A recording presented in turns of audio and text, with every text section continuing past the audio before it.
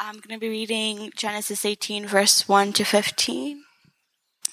And the Lord appeared to him by the oaks of Mamre, as he sat at the door of his tent in the heat of the day. He lifted up his eyes and looked, and behold, 3 men were standing in front of him.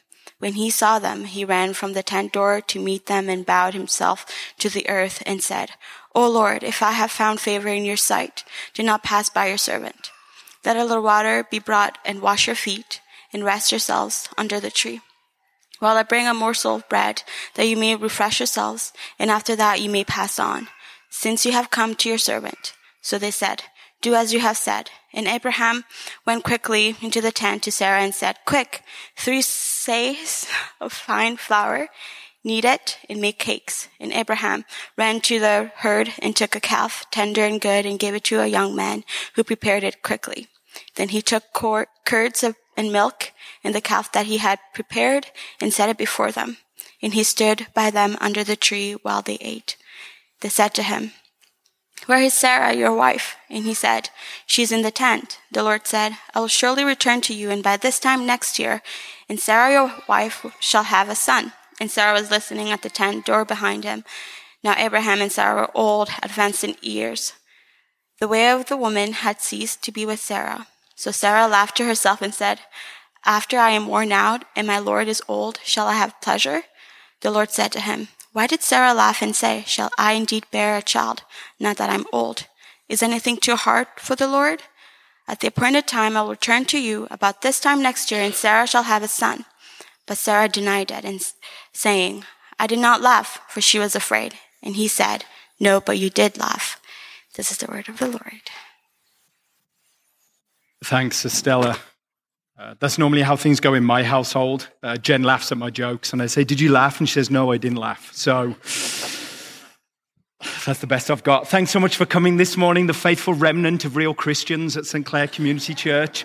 While everyone's warm in their beds at home, we're here serving Jesus, so it's good to see you. And we're starting into our Advent season here at St. Clair. Before we dive into the text, a couple of things. I do want to say a couple of thank yous. One is just to say thank you so much for everyone who participated in the carol service last night. For anyone who was here, it was an amazing evening, and I know a lot of our community put time and effort and energy into that. So I want to say thank you for that. And the second one is, as we enter into this Advent season, in your bulletin this morning, some of you may have seen this. Advent week 1. It's a prayer guide that we're going to be posting. We're going to be posting a different one every week. We're in a year where we're looking at prayer and hospitality as 2 of our themes. And a lot of the time when we think about prayer, the question I often get is, Matt, I'm really intrigued by prayer, but actually I find it hard to pray. Because what do you do when you're not always sure what to say? And I find in my own life, liturgical or set prayers are really helpful. So we're going to be giving out this prayer guide, and this is just something you can do in the morning and the evening as we enter into this Advent season. And I think it'd be really helpful if you're thinking, I'd love to know how to pray, but I would need some help with that. So please take that and use it, and we'll be posting it as well this week, so you can get it online as well. I've grown to really love the Advent season. I don't know about you, and depending on what community you grew up in, for me, Advent was always tied to Advent calendars, which was really terrible tasting chocolate, which was never as good as dairy milk when you opened the door, but for some reason, because there was one every single morning, you still ate it. And so Advent to me was tied to Advent calendars, but I didn't really understand it. And as I've got older, I've really learned to appreciate the Advent season. And I would say for the church in our current cultural moment, I would go as far as saying I think Advent may be one of the most important seasons. Fleming Rutledge, who's one of my favorite female theologians, says Advent starts in the dark. Because when God spoke to Israel, they were in a point of complete darkness. And into that, God said, a Messiah is coming. But as Dave said beautifully last night, there was going to be a bunch of years, over 400 years, for waiting and longing for the Messiah. So the season of Advent is not one of instant gratification, which we get every single day. The season of Advent is this longing and waiting for God to be revealed. And I think it puts us in touch with our deepest longings too.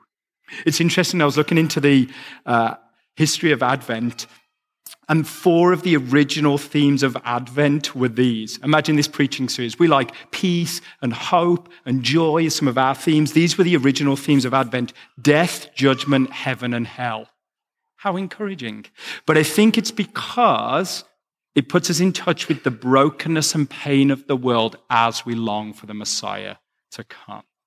So as we think about this Advent season at St. Clair, we're really looking at God with us and this idea of hospitality as we enter into this Advent season, that God has been hospitable to us in welcoming us in through the person of Jesus. And I picked a really obvious scripture to start out our Advent season, Genesis 18. But as I was reading through this story of hospitality, I actually think there's a bunch of threads that we can tie into the Advent season. Just a brief reminder of the story that Estella read to us. The story starts in the middle of the desert with Abraham at the entrance to his tent. It's interesting that the desert is the place we go to hear God because there's nothing else there. And if there's a picture that I put on the screen, I don't know if that'll work, of a tent there, James. I don't know if we have that. Oh, it didn't work. I took a picture of this Bedouin tent. The Bedouin community is probably the closest to this community that Abraham was in. And there's this great picture of this Bedouin tent, and all you can see around it is sand, as far as the eyes can see. There's nothing else there. So in this wilderness, in this desert, Abraham is at the entrance to his tent, and all of a sudden 3 visitors show up.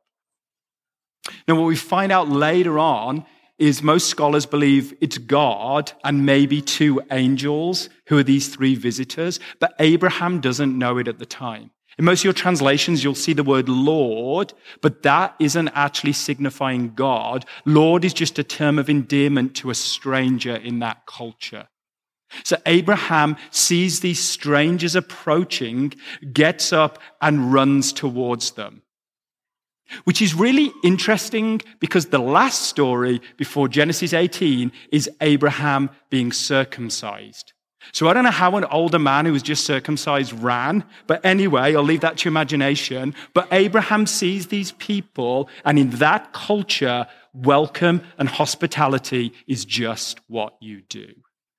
A few years ago, I helped a friend move into Westdale, and as we're moving all his stuff into his house, this lady 3 times during the day brought over unbelievable baked goods, brought lunch, and brought coffee throughout the day. So finally, I paused and said to her, "Would you like to move into the Sherman neighborhood next to me? Because you're such a kind, lovely lady." And she said to me, "Oh, I'm from Iraq, and so that's just what we do to strangers. We welcome them, because that's just culturally our process." And so Abraham's natural response is to welcome them. But here's what's interesting to me in the story. He doesn't ask for their ethnicity. He doesn't ask them for their political opinion. And he doesn't ask them for their religious persuasion. He welcomes them because they're human beings. Or actually, they're God and 2 angels, but we'll get to that later. But Abraham welcomes them because that's what he does. And I think for us, there's something in this story. Henry Nouwen says this: "Our society seems to be increasingly full of fearful, defensive, aggressive people, anxiously clinging to their property and inclined to look at their surrounding world with suspicion, always expecting an enemy to suddenly appear, intrude, and do harm. But still, that is our vocation, to convert the enemy into a guest, and to create the free and fearless space where brotherhood and sisterhood can be formed and fully experienced." See, what we notice in the story is Abraham says, get a bunch of flour. We'll talk about that in a moment, the amount of flour he asked for. And also get the calf and get some milk and curds. Abraham is saying, get everything we've got and give it to these strangers as we wash their feet as they arrive. See, this is deeply costly to Abraham and Sarah. As I said before, I don't get this story. They're in the middle of the desert, so I don't know where they get all their other supplies from afterwards, but they give everything they have to the people who come to be with them. I think there's something in that for us. I was in Europe a few weeks ago, and a friend told this story, and I'll give Cole's notes. There's so much more to it than this. But he and his church were in this building. They had a prayer room. And the only window in this prayer room faced this co-working space that was being built opposite them. It was going to be the biggest co-working space in North America. And so the friends at this church were praying. They saw this building every day and prayed for 7 years that God would give them a space in this building. Because in the middle of the co-working space, they were building an auditorium that a church or a community group could be in. After 7 years of praying every single day, someone approached them and said, "Hey, would you like to move your church into this building?" So with much joy and celebration, they moved into this space. Things were going well until one day, this young pastor of this other church showed up. And as my friend says, he was really into like mega church and attractional. And he approached me and said, "Could we share the space with you?" And my friend said, in his mind, he said, "No, because you obviously don't do church as Jesus does church. You should not move in." And so this friend said he felt, I can't really say no to him. So I'll arrange to meet him and come for a meeting. He said before the meeting, while he's in a really bad way, thinking, these people do church and they do it in a way that you shouldn't really do church and things have changed. We should be missional and family oriented. He said when about half an hour before this young pastor showed up, my friend said, God said to him, Luke 15. He said, I recognize that story. Yeah, the story of the prodigal son. In the story of the prodigal son, the father goes out to the older son, and the older son says to him, "Why are you giving that young son all these amazing gifts? He's squandered all your wealth and inheritance." And the father says, "I'm always with you, and everything I have is yours." And my friend said, God said to him, "Give that church all your stuff. Welcome them into your space and give them everything you have." And he went on to say, after crying for a long time, he said it was really funny. He was weeping, and the young pastor came to the door and said to him, "Hey, I've only got like 20 minutes for a meeting. Are you okay?" Because my friend was like weeping uncontrollably. And he said to me, "Matt, what if we were just more open-handed with stuff that doesn't actually belong to us?" See, the scripture says God owns it. He's just asking us to steward it.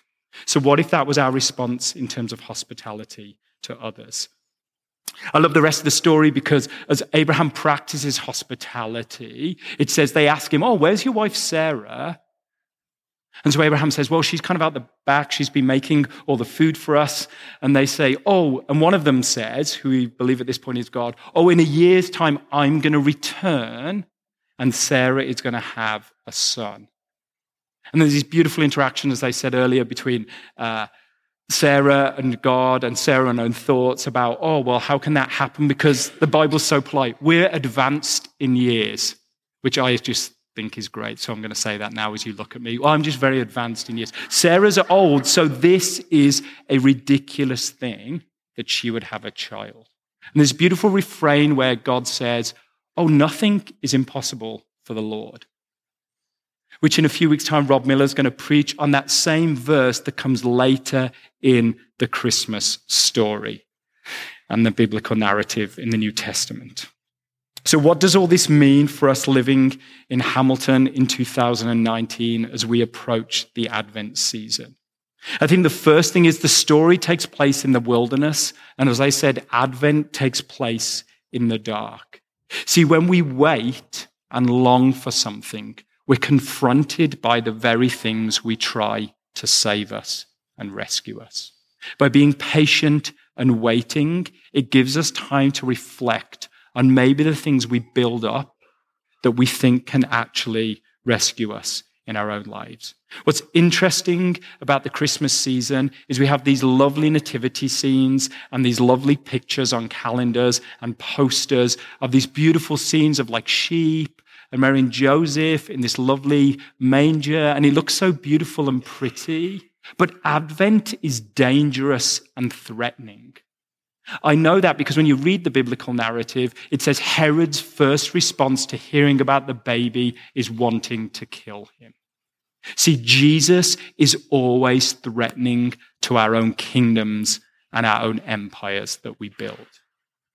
See, in this Advent season, Jesus would come to us and he would love us, but he would also confront us. There's a beautiful line in the Advent, in one of the Christmas songs, where it says, "The thrill of hope, a weary world rejoices." Saying to a friend this week, I want to change that line to "the threat of hope, a weary world rejoices." Because to the world in which we live, hope is threatening, and yet Jesus comes in to this season and this space. The second thing that I think we can look out for this Advent season is this idea of hospitality. In a season where maybe some of us understand our family dynamics, and so we've got lots of times of family and its joy and a time of celebration. For many people, there are nowheres to go and there's no spaces to go. What does it look like if we as a community started to practice radical hospitality to the stranger? And what about if it starts in the Advent season? What was really interesting about the story that I read is it says Abraham says to Sarah, "Get some flour." And the measurement that was read was 3 seahs of flour, which, if you're like me, you just read over it. And so I was trying to do some research this week into the detail of the story. And 3 seahs of flour is about 75 pounds. So they are really going all out of hospitality. Now, I don't know if you've ever made bread before. Just a small, very small aside. Joel Rollveld makes bread for our missional family. And if you want to come to the best missional family, because Joel makes the most amazing bread, come to us. Anyway, or maybe we can have some missional family bread bake-off thing. I'm sure some British show will do a baking show like that someday. Anyway, so that's a lot of flour. It's interesting because later on in the New Testament, in the Gospel of Matthew, Jesus tells this parable. And this is what he says in Matthew 13, verse 33. He told them still another parable. "The kingdom of heaven is like yeast that a woman took and mixed into around 30 seahs of flour," if you look at the translation, "until it all worked through the dough." Now, I'm no biblical scholar, but I wonder if Jesus is saying this, because his audience, a Jewish audience, would know exactly the story he's talking about. What if Jesus is saying this? The kingdom of heaven is like when we entertain strangers and practice hospitality. What if Jesus is saying, if you want to know where God is breaking through in your life, welcome the stranger. If you want to see the kingdom of God break through in your life, welcome the stranger. I fully believe that the credibility of our faith rests on the quality of our hospitality. So what would that look like this Christmas season? The beautiful thing is that Abraham doesn't know he's welcoming God in the story. He's just practicing hospitality. And I think many times when we do that, we actually recognize that as we welcome the stranger, we may well be welcoming Jesus too. The writer of the Hebrews, in Hebrews 13 and verse 2 says, "Practice hospitality, because in doing so, you may be entertaining angels and be unaware of it." It's almost like Jesus is saying in Matthew 25, "I was hungry, did you feed me? I was thirsty, did you give me a drink? I was in prison, did you come and visit me? If you've done it to the least of these, you've done it to me." It's as if Jesus is saying, as you welcome others because they're made in my image, you are welcoming me. I think one of the ways that we follow Jesus in welcoming the stranger is also to welcome those people we disagree with. Often our approach to the other is because we see them with some sense of skepticism and we don't really understand them. But what if we welcome people that we fundamentally disagreed with, and as we sit at the table with them, we notice them not too dissimilar to who we are? A friend of mine says when we have a meal, it's really important because at a meal you have to put down your weapons. So when we have a meal together, we welcome someone who may be different to us, but in doing so, we see them as image bearers of God. So Advent starts in the dark. Hospitality is central to the way of Jesus. But also what we notice in the story is that God says to Abraham and Sarah, "You're going to have a child and I'm going to return in a year," and that will have come true. So what I notice in the story is, and some of us in our community have recently had children, you just have to go through the pregnancy first and foremost to get to the promise of what's been given. See, it just takes time. After 400 years of silence, an angel appears to Zechariah, also a couple who couldn't have a child, and the first line is, "Don't be afraid." And we see the birth of John the Baptist, and the rest of the story of the New Testament changes. See, sometimes when we're in this period of waiting and longing, we don't actually see what God is doing, but somehow he's at work in the midst of it. Maybe one of the questions this Advent season is, would we have eyes to see where God is at work, even when it doesn't seem like it? I'm going to close with this. Eugene Peterson is one of my favorite theological heroes. He has this great line where he says, Isaiah chapter 9, that we know really well, says, "For unto us a child is born, and for unto us a son is given, and the government will be on his shoulders, and he will be called Wonderful Counselor, Mighty God, Prince of Peace, Everlasting Father." And Eugene Peterson says the context of that is Israel are at their lowest point. It couldn't be any darker. And if you think about it, like the world isn't just a dark and treacherous place, and here's what God says. You're in complete and utter darkness, here's a baby. It doesn't make any sense. Like, God, you've got to do something else. But you see, God doesn't always work in the ways we expect, but he actually works in the ways we need. And so as we enter into this Advent season, would we have eyes to see where God is maybe at work in and amongst us? And maybe in the midst of darkness, there is a light, because good news of great joy is upon us.